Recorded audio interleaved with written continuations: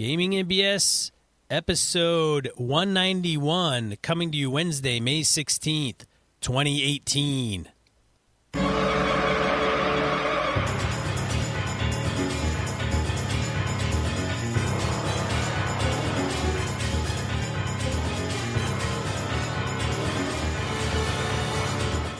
Welcome to Gaming NBS, a tabletop RPG podcast. I'm one of your hosts, Sean. And I'm Brett. Welcome to the show. Welcome back, folks. Good to have you here.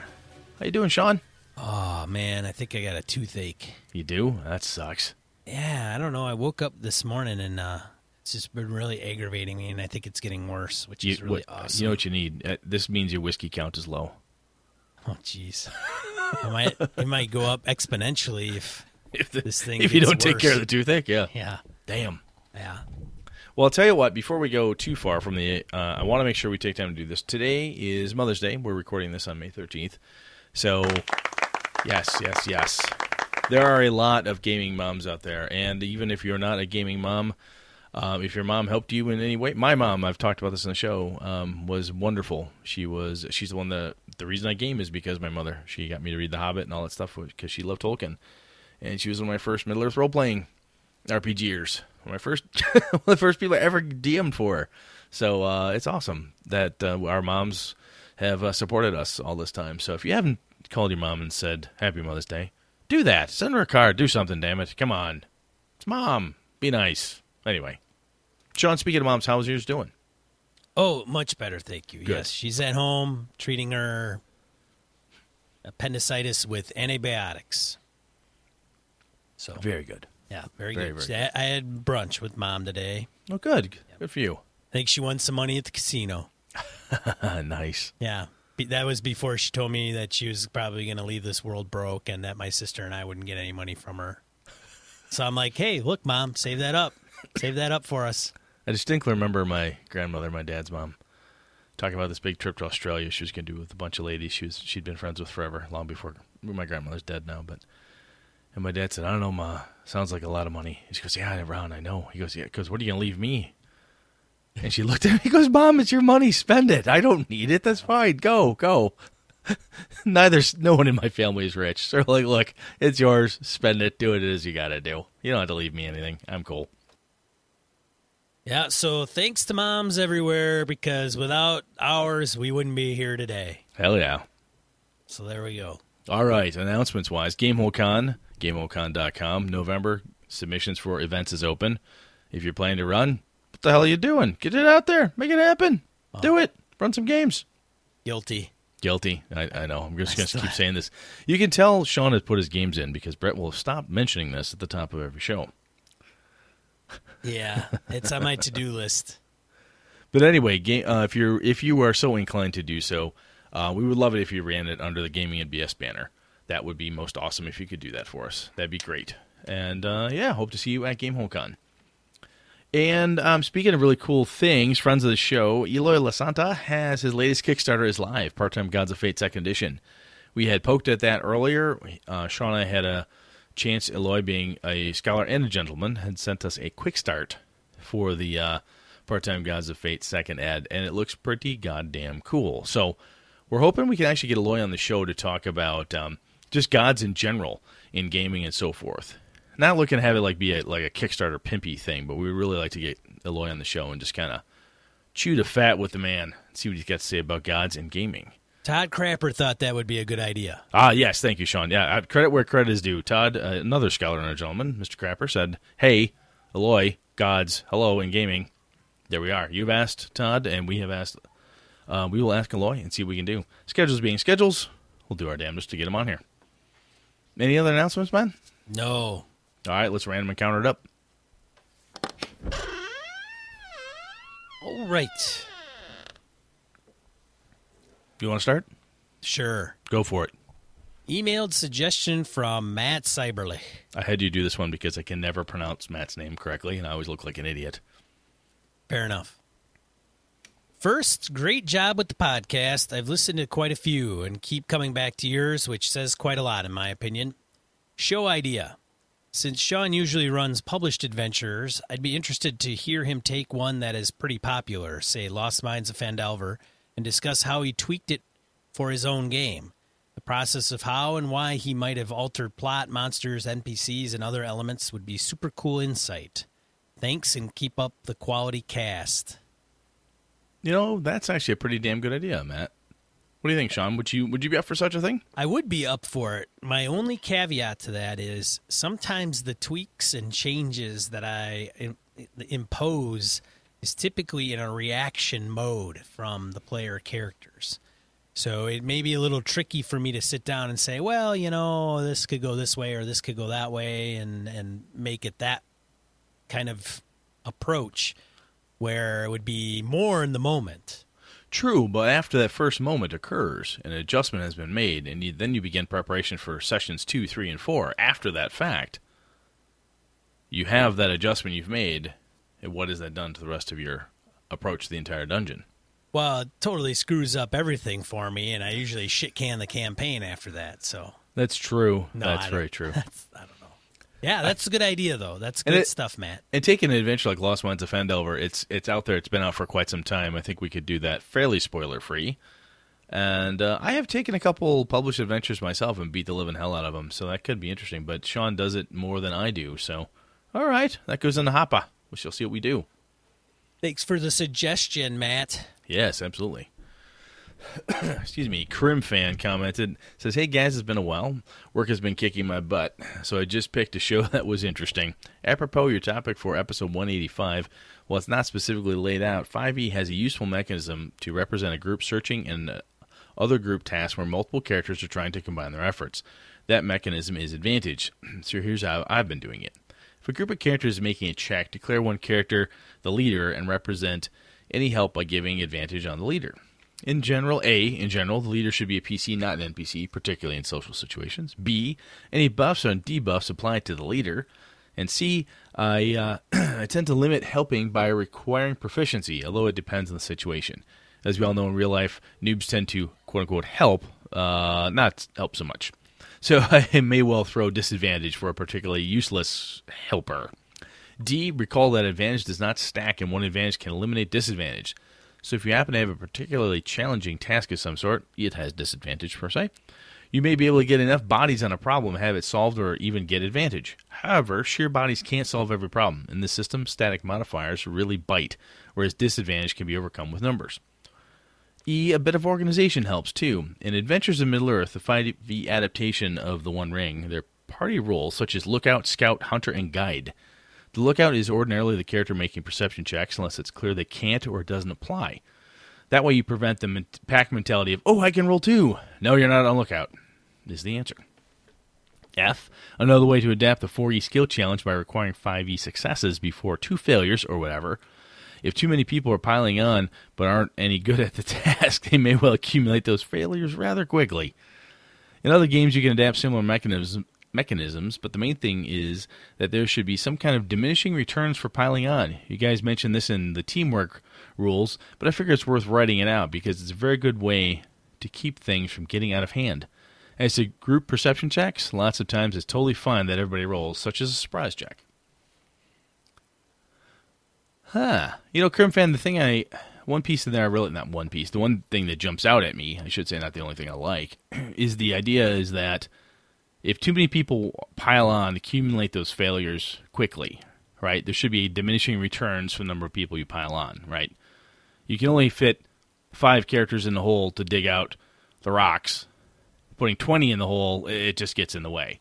So I get that. That's a good piece. And as always, Crimfan has a nicely laid out response to anything that we've done. So thank you very much. Sean, you got anything on that one? No, thanks, Crimfan. Some good stuff. Very cool. I think we should go on to the main topic. All right.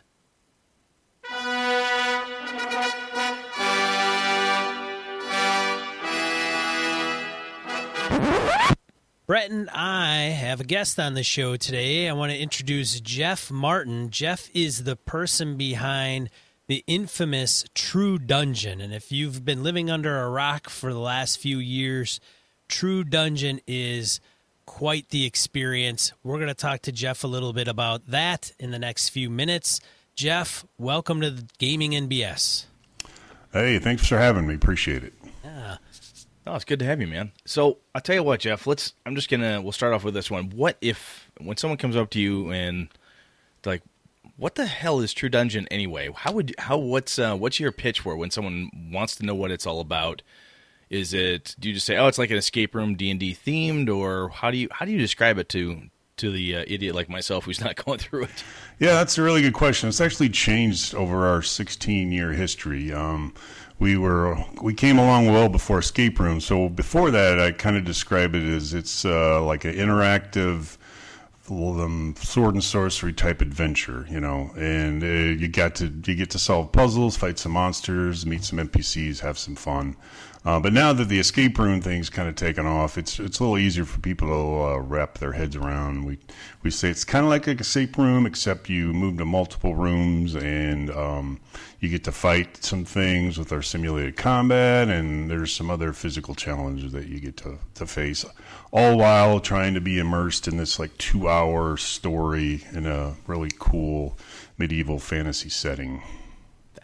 That is cool. Now, is this? I have LARPed in the past, and I know friends of the show and people that Sean and I have met are LARPers, either like Vampire Star LARPs or even the foam weapons and stuff. Is this one of those type of events where it's LARP based, or people in street clothes and just kind of dive into it?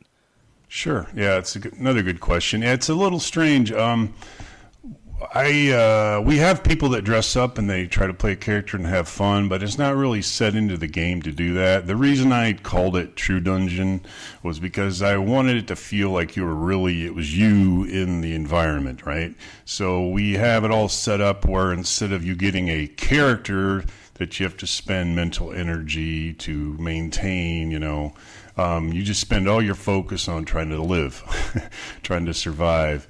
And so if there's a trap on the wall, you have to find it like with your own, searching, whatever you can do, you do. There's no rolling, there's no characters that have like a certain thing. It's just you against the dungeon. So that's why we call it True Dungeon. But I mean, we have people that dress up and have fun and do all that, but for me, I just wanted something a little different and something that I thought the most immersion that I could provide is where I don't ask people to play a character. Or it's just you and what you can do against the dungeon. That's cool. So if there's potentially a trap on the wall, it behooves, if Sean and I are in there with our group, it behooves us to do, okay, you check that wall, I'll check this one, physically putting your hands on the wall, looking for whatever the problem may or may not be. So you're lifting, you're moving, you're poking, you're prodding. Okay. Yeah. Like you might be going down like a hallway and you notice this big like scorch mark on one side of the hallway. And you might go, oh, I wonder where that came from. And then you look over the opposite side and you'll see this little hole sticking out of the door or the wall. And so you want to kind of avoid that area because it obviously had been tripped in the past, that kind of thing. So, Jeff, you mentioned you've had this around for 16 years. Is that right? Yes, this is our 16th year. Yep. Wow. So how did it come to be? What would you wake up one day and figured you'd put together this behemoth of a exhibit? Yeah, I just kind of got out of hand. No, what had happened is I've lived in a college town in Carbondale, Illinois, since the 80s, and had all these great friends, gamers, that would come to town, stay for 4 years, sometimes 5 or 6, because they were gamers. But eventually they would graduate, and then they would leave, so that kind of sucked. So I started having this thing the first one was called Giant City Con, which is a state park near here, and so I'd get all these people that had moved away to come back, and it was on Halloween weekend, and we rented a cabin and just gamed all weekend long. It was awesome. And to make it special, I wanted to do like a really cool D&D like team tournament. So I divided it was like 12 people. We divided them up into like 3 groups of 4. And to make it really cool, I decided I wanted to do like props. So I made I got like a rabbit skin and like drew some cryptic clues on it. I had a trap chest I made, that kind of thing. And that was like 1996, I think. And then over the years, it got more and more involved, where I made more and more elaborate props and puzzles and that kind of thing. eventually we moved to a hotel that had I rented out a suite and actually physically with wood and studs and all that, and I created like the final room with a secret door and all this really cool stuff. So that was the span over 5 or 6 years. On that 1 year that I made that really cool room, Stefan Picorni from Dwarven Forge fame, who I'd worked for, at his booth for a while, decided to come to Jeff Con. He had a great time and was blown away by the rooms and the props and the puzzles. So about 3 months later, he was sitting having a beer with Peter Atkinson, who owned Gen Con, and he was talking about how they were moving to Indy, and he had all this room, and he wanted to make some big event, and he wanted to make like a maze or something that would be really cool that people could go through. And that's when Stefan said, I know this crazy dude named Jeff who like makes rooms and props and sets and stuff. Talk to him. So I talked to Peter on the phone for a while. He seemed interested. I don't think he was quite sure if I was crazy enough to do it. So I decided to send him an explosive scroll tube. That's awesome. Yeah, dude. yeah. This was like 5 months after 9/11. But anyway, I made this really cool old scroll tube, and I invited him to the next Jeff Con. And I put these like they're called Chinese firecrackers, where they've got like 2 pull strings on them, and when you pull them apart, so I trapped this scroll tube. So no matter which way you opened it, it was gonna fire off. And inside was a invitation, but I warned some of the people in the staff that this might happen, so just so they weren't freaking out. But anyway, he loved it. He thought it was funny as hell, and he came. He came to Jeff Con, flew out in the middle of nowhere, Marion, Illinois. Took a one-hopper to Jeff Con 2003, and he went through my little adventure again. Again, the final room I built in a suite, and we went and had pancakes the next day at Bob Evans next door, and that's where True Dungeon was born. He basically said, "Here's $5,000, spend it all, make me a cool event, and have fun." And that was it. So it was in March, and Gen Con was in August. So I had not that long. So I just basically designed it so it was what I would want to play. And luckily, 4 months later, people loved it, and it's been growing ever since. So which Gen Con was that you premiered at, Jeff? It was the first one at Indianapolis, 2003. Yeah, we're in the Hyatt, little 8,000 square foot ballroom. And now we're in a roughly 50,000 square foot in Lucas Oil Stadium. Wow. That's a bit of growth. Went from $5,000 and a bunch of plywood and some really cool ideas to, I've heard tales of animatronic dragons and all sorts of craziness. So holy cow. Congrats, man. That is awesome. That is very cool. Thank you. Yeah. Thank you. Yeah, it's been a lot of work, but it's been a lot of fun too. So how do you take 50,000, something that fits in a 50,000 square foot area? What does that consist of? 5 semi-trucks? What is that? You are amazing. 5 semi-trucks is what we took last year to Gen Con. They were completely full. You was totally guessing, weren't you, Sean? You were totally guessing. Totally guessing. You guessed. And these were full, extra wide, 53-foot trailers, as big as we could fit. And, we filled up all 5 of them. How many, what do you have from like a staff perspective? I'm sure you've got like volunteers, people who are more than happy to, spread the word, take tickets, do that stuff. But how many people actually within it are doing stuff? Actors, people doing bit parts or whatever. How many people does it take to pull the sucker off? How many got involved, Jeff? Yeah, well, it depends on the con. Our biggest one, of course, is Gen Con. We've been doing it a while. We just sold over 8,000 tickets for it in less than 24 hours when they came available a couple of weeks ago on the Gen Con site. That was really cool to see. I guess it means we're doing something right.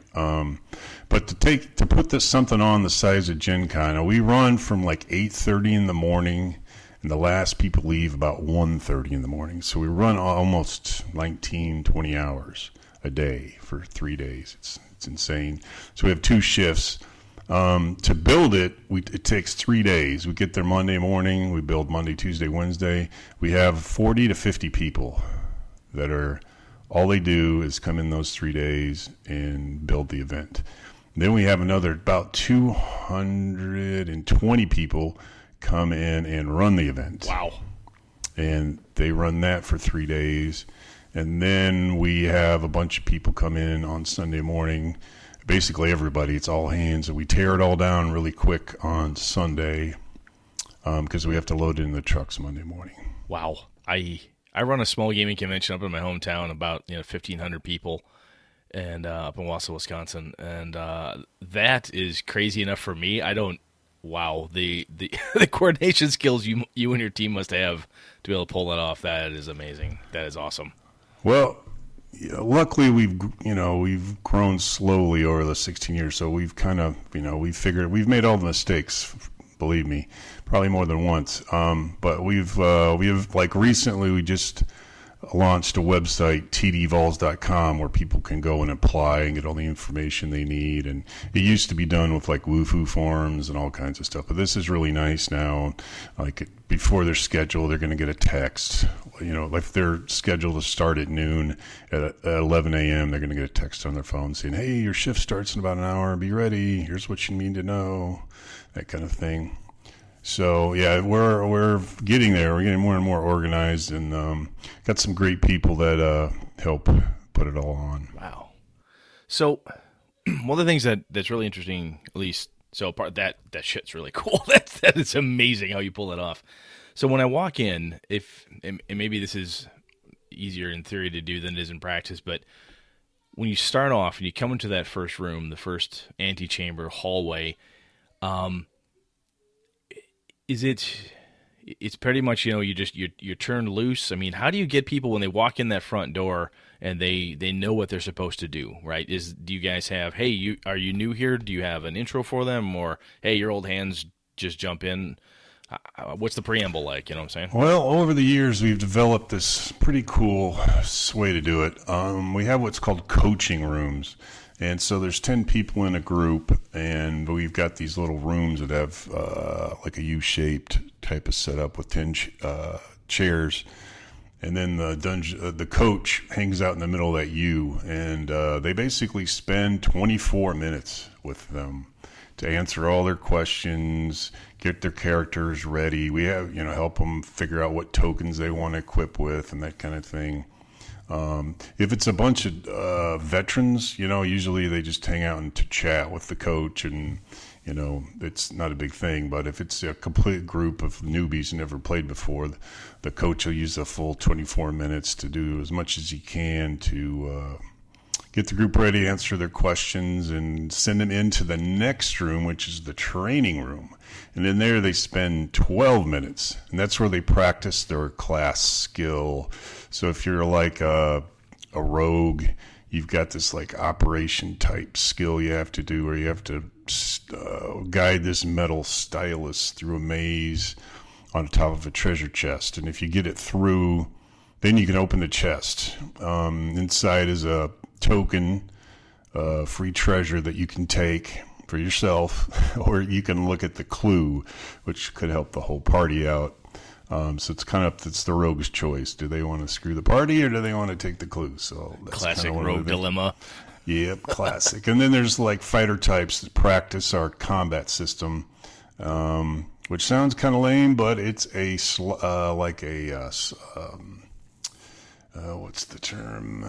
Kind of air hockey type thing, shuffleboard. Yeah, I've heard it described. Yeah, the shuffleboard thing. So when we're talking about tokens, for a second, so these tokens are about the size of like a US 50-cent piece, if I recall last time I saw one. They were kind of a heavy plastic. And apart from, so that's how you have gear, am I correct? Like weapons and specialized equipment and so forth. That's the markers you carry with you? Yeah, it all started with, like, the first year we didn't have, the first True Dungeon, we didn't have any kind of tokens. But we wanted to, we just didn't have time because, I mean, the classic thing with D&D, right, is you get treasure. You got to have treasure. It's not a cool D&D simulation unless you can get some treasure and equip your character, that kind of thing. So the second year, we came up with these tokens that represent the gear that you can find, or like we had them in the dungeon. There's like, you know, any kind of gear you can have in D&D, you can find pretty much on a token. They're full color, really high resolution, heavy gold chips. One side is our logo, but the other side is this really nice illustration in full color. And they're really durable. You can, believe me, I've tried to I've tried to reuse them, and it's almost impossible to get the thing off and do it well, but in any kind of fast way. But the big thing with the tokens is most of them just last forever. We still have people, because it's like a real item, right? So if you've got a sword from 10 years ago, you can still use it. Some people do. If it's a consumable like a scroll or a potion, or, you know, like some kind of healing thing, then you actually have to turn it in to use it. And we have these like treasure buckets in every room. So if you want to drink a potion of healing, you actually give it to the DM and you heal yourself. Nice. I have seen the eBay listings. I have seen folks online selling the tokens. So I know there's an aftermarket for it where people have stuff. And so like, talking about the combat for a second. So when we say shuffleboard, what does that look like? Am I trying to knock down a pin? Am I trying to skate the puck, if you will, onto a hit location or something? How's that function? Sure. It's the table is 3 foot wide, 8 foot long. And on it, we have like a kind of a black and white image of the outline of a monster. And there's different areas that are designated with different numbers. So like the closer you get to the like vital areas of the monster, the higher the numbers go usually. So like if you want to score like a 20, usually it's somewhere like near the head or something. So the object of the game, the object of the thing, of course, is just to get your token to land, your slider to land on a number that your character would hit with the AC of the whatever the monster is. What's cool about the system is, and I didn't really realize it till we started playing around with it, is there's a lot of tactics in team play, because you may slide pretty badly, but you may be, you know, like the barbarian, and if you do hit, you do really a lot of damage. So maybe the next guy up, who's maybe the rogue, a newbie rogue that doesn't really have much of a weapon, could actually bump your token or your slider. There's these little plastic things that the tokens go in. And that could actually bump you into like a 20, so you would crit. So it kind of simulates, if you can imagine 10 people fighting one single monster, you might take a jab at the monster, which causes the monster to jump back from your sword and right into the, you know, the axe of the barbarian kind of thing. So it's kind of a cool simulation of how that would all work. And there's some interesting strategies that people use to make it a lot of fun. Do the critters fight back, I assume? Have you got? Do we have a pile of dead player characters at the end of every session? Yeah, they do. They get tougher as you get farther in the dungeon, of course. On that, we just use a classic D20. That way there's no, you know, the DM isn't involved with his skill. It's just and it's faster just to have he rolls a couple attacks, and it gets resolved pretty fast that way.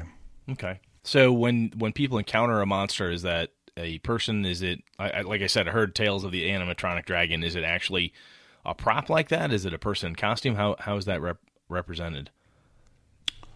Sure.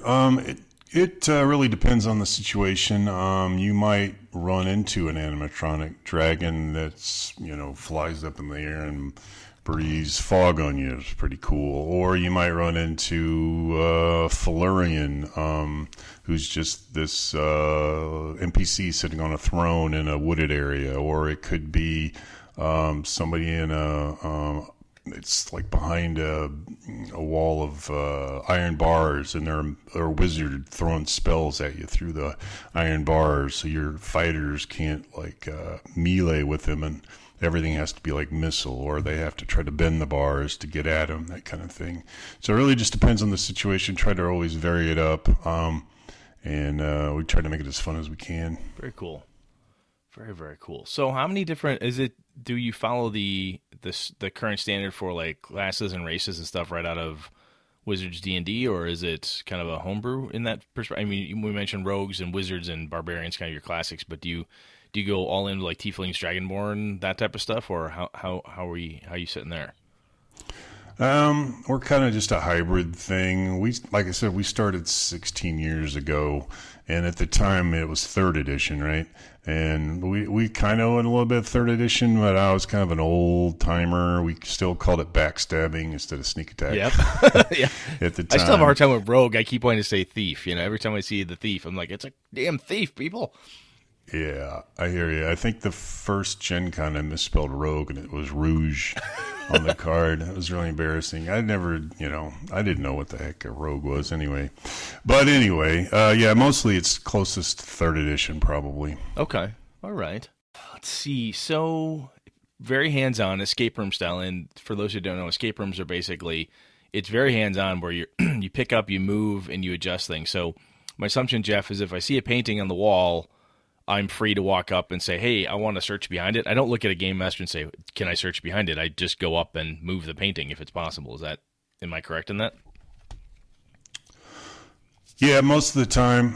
There may be some situations where the DM might say, hey, a lot of this stuff is, he might, 1 out of 10 times the DM might say, be a little careful with some of the stuff if we've got some fragile props that are in there. But most of the time you're free to just see what you can find.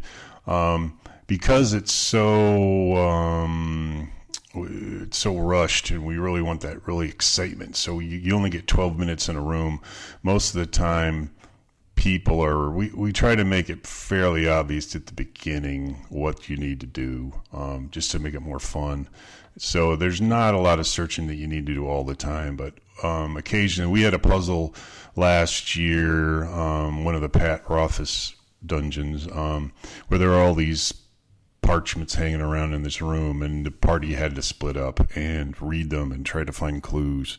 That was the part of the puzzle challenge there. Okay. Very cool. So obviously you don't want like Sean and I and their clawhammer spending hours trying to tear through the studs to see what's hidden behind it. So it's sure. Okay, it's all manual. Okay, no, that makes sense. And the event is like what you said, like 2 hours? Did you say? Yeah, you spend a total of 36 minutes, believe it or not, getting ready for it.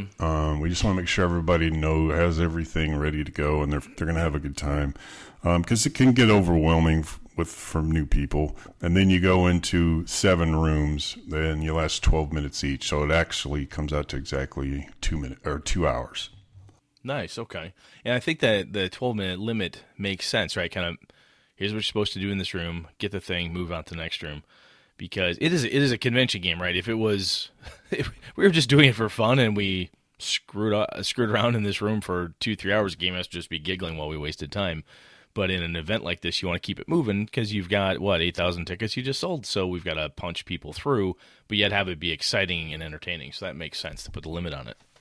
Yeah, I've played a few escape rooms, and they're a lot of fun. They're similar to ours. The one problem you get with like escape rooms is like we got on a bad team, and we were doing poorly, and we ended up like standing around looking at each other for like a half hour because there's no way we could have solved the immediate issue. What's nice about True Dungeon is you get 12 minutes. If you don't have it done, then okay, well, you take a little bit of damage. Now you get a next challenge. So there's not a whole lot of time to there's no downtime.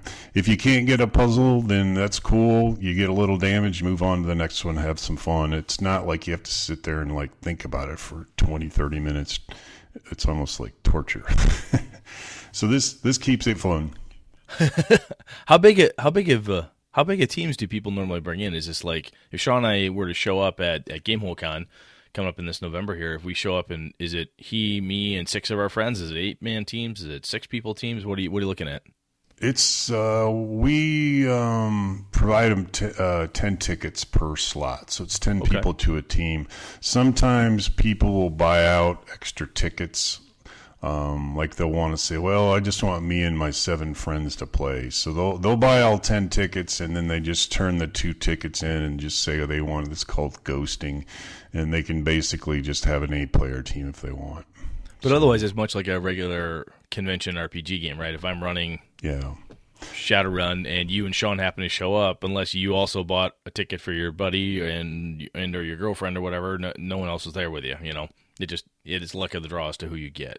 Okay, that makes sense. Yep, that can be great. It can be bad. I mean, I'm a lot of people. If you've been to any gaming convention, you know it can be good. It can be bad. Yeah. It's even more so in True Dungeon because it's so intense of an experience, right? You can imagine.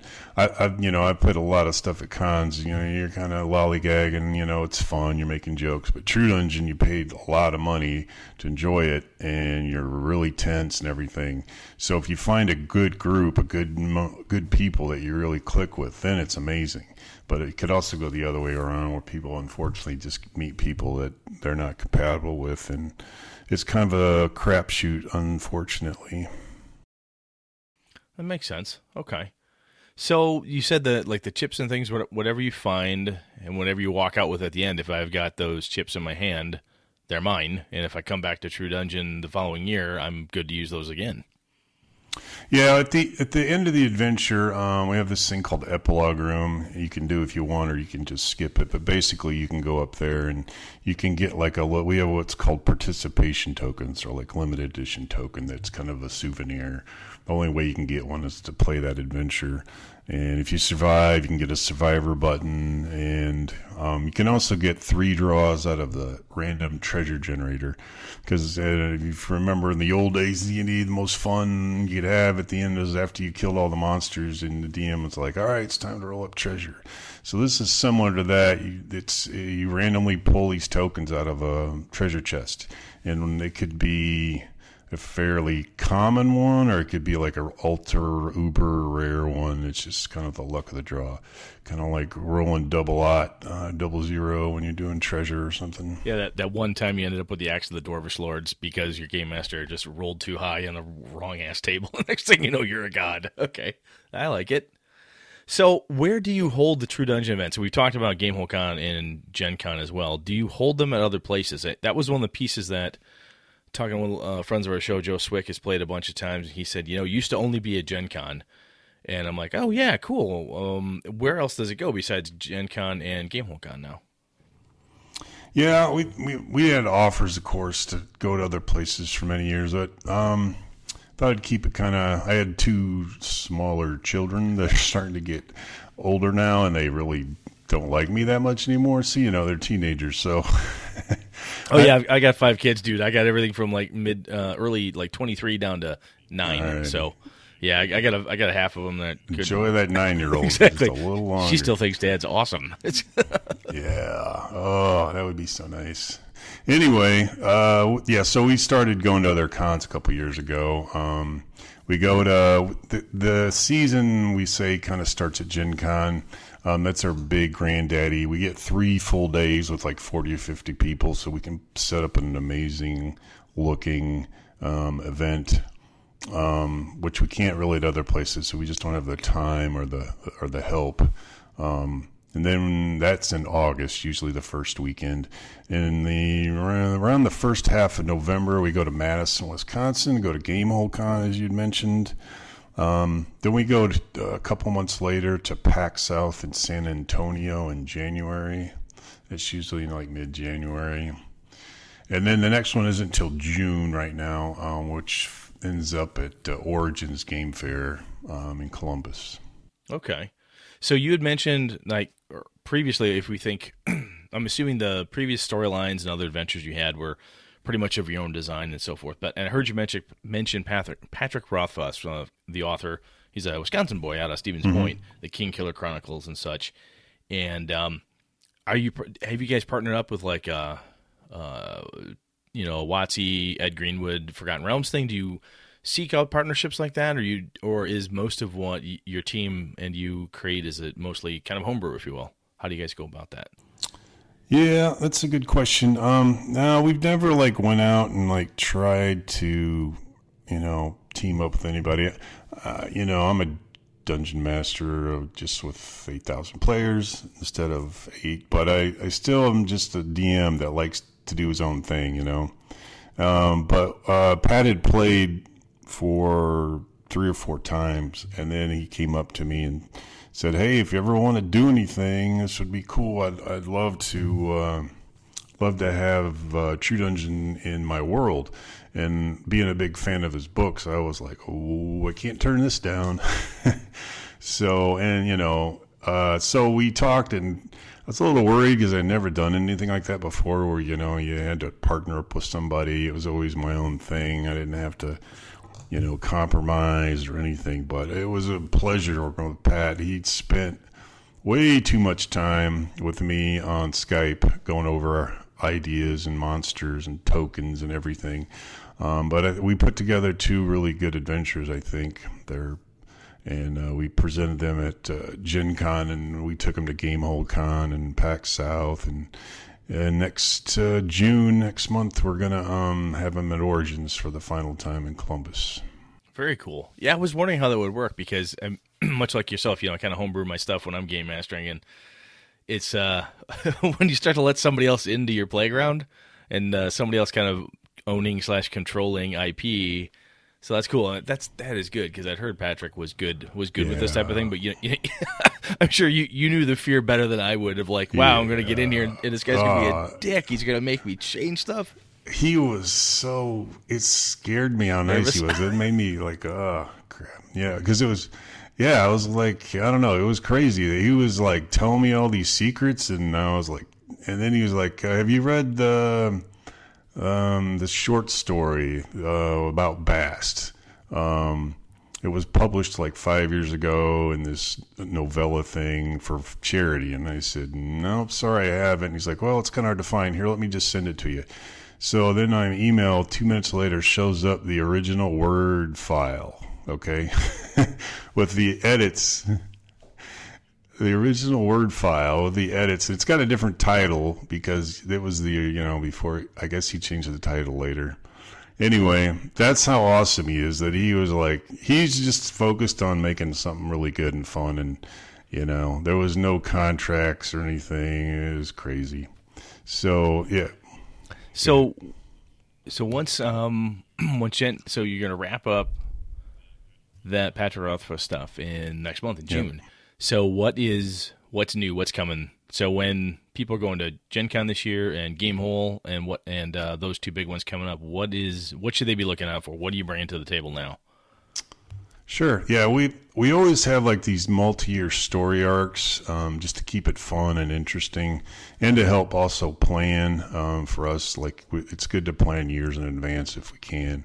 So we're coming up on the 3rd year of a story arc, which luckily was about them chasing this plane hopping Illithid type character all through a bunch of planes. So that's how we were able to work Pat's world in by chance, because he just popped into Terramint, I guess that's how it's pronounced. And they got to go and meet Bast and then Felurian when they went to the Fae. And now they're popping over to this Norris theme type outer plane. So the first adventure is in the astral plane traveling. They're chasing after this Mind Slayer, we call him. And then they have a couple more adventures inside this Norse type good aligned outer plane.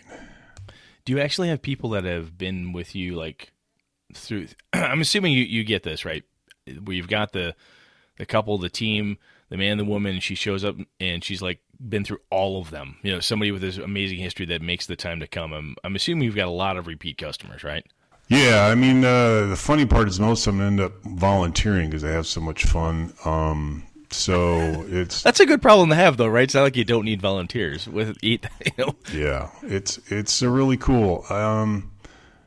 They get what we're doing, and they really appreciate all the effort and work we put into it, and then they want to be a part of it because it's just pretty dang cool. And so they usually longtime players end up volunteering at least for one of these 4 conventions. So, yeah, we have a really good package. So it's like really nice. You get lots of nice freebie stuff and a stipend and everything. Very cool. Are you sold out at Gen Con or no? I checked like 6 hours ago, and we have exactly 2 tickets left. As we're recording this on May 13th, I can guarantee you the last 2 will be gone by the time this drops. Wow. Probably. Although people do return them later, but they'll get gobbled up. But, yeah. How many tickets do you expect? So maybe this, I'm kind of pushing you to say something you're not ready to say yet, but with Gen Con being the big granddaddy of where this is, when you hit Gamehole Con, because that's the next big one, Sean and I being involved with Alex and stuff in this thing, how many do you run there? Is that another 8,000 people running through it? Are you at 4,000, 2,000? How are you doing there? I think my guess for Gamehole Con, we had 2 adventures last year. We did the 2 Rothfuss adventures there. Nice. We're gonna have 3 this year at Gamehole Con. We're gonna advertise and try to get on social media to get gamers like in Milwaukee and Chicago to know that, hey, they got a chance to do something really cool up here in Madison. Hopefully we can get the word out. But we should do probably 2,000 to 3,000. 3,000 would be a sellout. I don't think we will, but we should do 2,000 or so people up there, yeah. Very cool. Wow. I mean, 2,000 people. Sean and I remember he was at Gamehole Con 1. I started going at Gamehole Con 2. We hadn't even cracked the 2,000 person mark. So to think about the fact that we could have one event there that's drawing 2,000 to 3,000 people, that's freaking awesome. Yeah, well, I guess I should say 2,000 tickets. Now, some people play, all 3 adventures, so I don't know how many unique people that'll be, but I think one of the reasons Alex really wanted us there is because he sees it as a really good draw, getting people to come, and so we're hoping to do that. We've learned a little bit about advertising on social media, so we found some things that seemed to work really well at PAX South last year. So we're going to try that, leverage it at Gamehole Con. We really just got to let people know. There's still a lot of people that have never heard of us, and that would, once they find out, they're like, I can't believe I didn't hear about this 15 years ago, but I'm coming now. And so we just got to reach those people that would really like to experience a highly immersive D&D adventure. Well, I'll tell you, one of the things you're saying, Jeff, that I really like is that because it's 15 years old, one of the things that I honestly initially thought was, the barrier to entry. I haven't been involved for the last 5 years, 3 years, 2 years.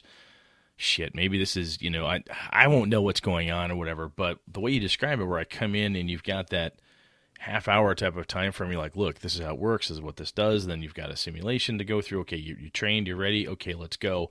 So Sean and I go in there as total noobs, we're still going to have a damn good time because we've been trained, we understand, and as long as we've got a good group to work with, which is a luck of draw for any gaming event, it's not like, you haven't been here for 5 years, just sit back there, rookie, you're not going to run into that here.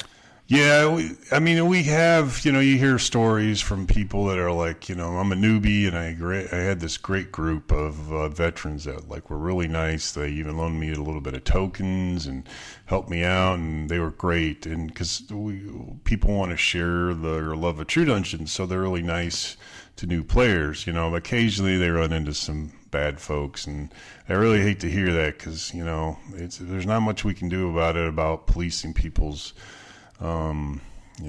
actions, but we really do try to communicate to everybody to be as nice as they can to everybody, and usually it's usually the norm. If you can go on our forums, you can look around.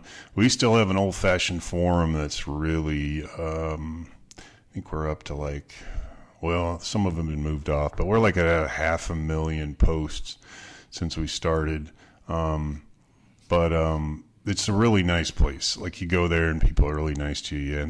You ask questions, and it's and the community is very, very cool. Hey Jeff, is there any age restrictions with going through True Dungeon? Damn good question. That is a really good question. Well, We ask that people be 13 or older. Of course, as with kids, there's no ID, so you really can't enforce that, right? And every kid's different. I've got an 11-year-old daughter that's like going on 18. And then there's some that are, everybody knows their own kids. So we try to stay around, it's like a PG-13 type, because there is some startle scares we try to do sometimes, that kind of stuff that I'd rather not give kids nightmares. So that's what we ask.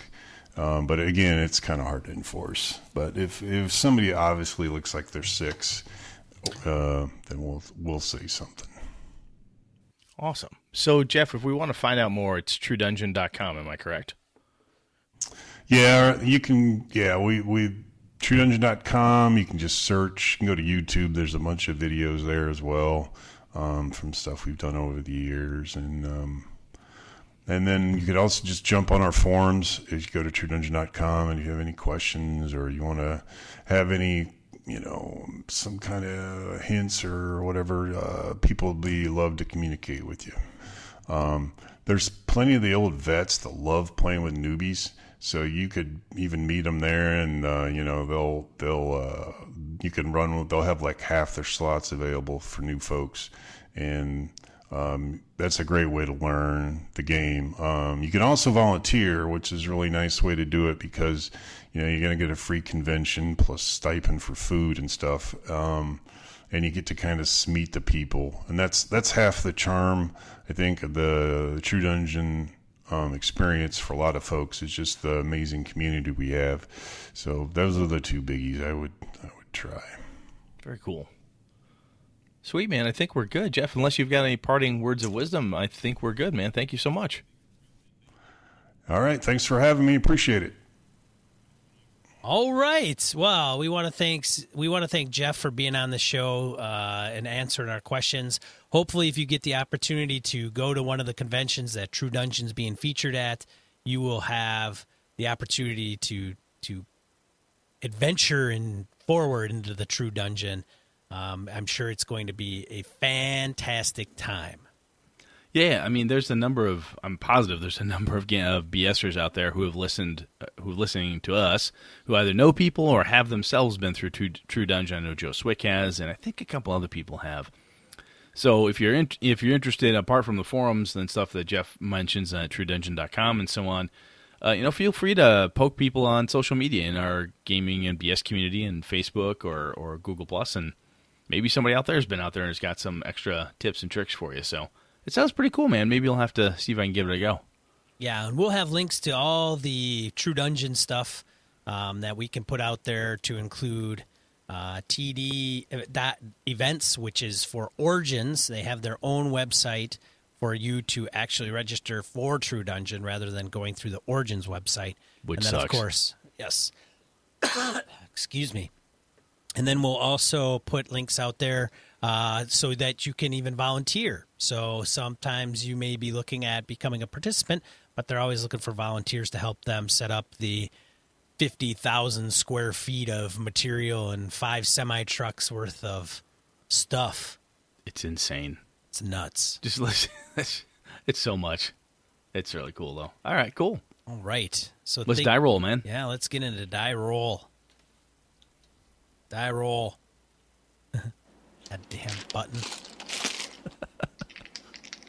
And on episode 200, we'll have this cold, man. We'll have it cold. Man. All right, so in die rolls, I'm new here. We're all new here. Die roll space. Just started yesterday. My boss didn't train me. I've got one. The Medieval Combat World Championships in pictures. Link in the show notes. This is cool stuff. For me, watching, you see the stylized stuff in movies and so forth. And there's been videos out there about actual medieval combat, kind of how it works and so on.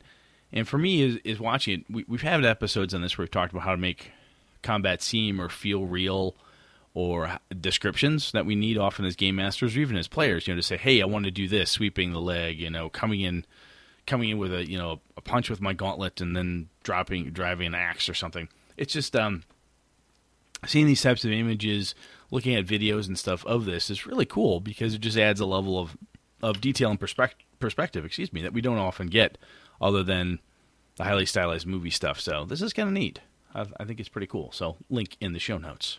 I came up empty-handed this week. I just did not have my ducks in a row, but I will comment. Comment on listeners. Shane Freeman, he puts out their D&D Castle in France.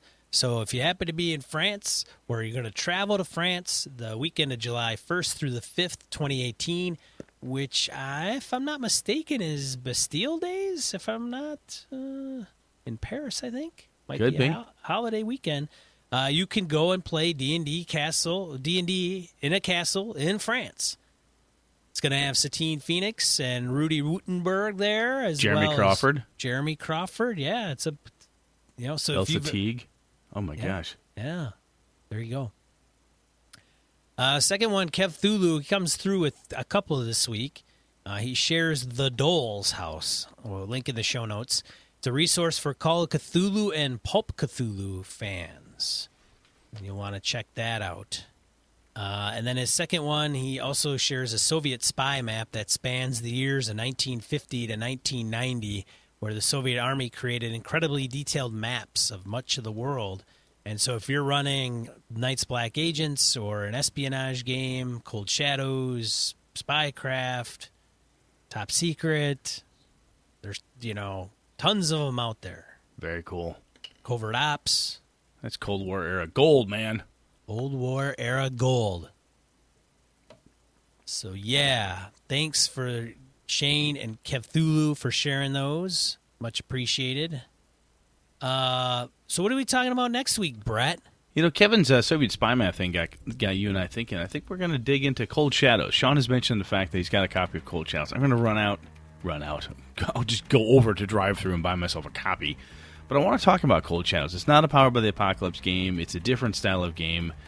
And I don't want to spoil everything, but Sean's talked about it. He wants to run it. And even though we haven't run it yet, this isn't like a, hey, do you like it? Do you hate it? Or it's not a review per se. It's like, what do you think? How's it work? That based on what we know, we're just going to talk about it and see what we come up with. So cool stuff. We'll talk about Cold Shadows next time. Maybe it'll light a fire under my rump. Maybe it will. That's what Brett's ulterior plan is. Mostly. Yeah. I'm just over here with the kindling, kerosene, and a match. Well, that's been another episode of Gaming and BS. Thanks for tuning in. I'm one of your hosts, Sean. And I'm Brett. Good night and good game and all. The show has been... Oh, my God, I cannot talk tonight. This show has been brought to you with the help from the following BSers.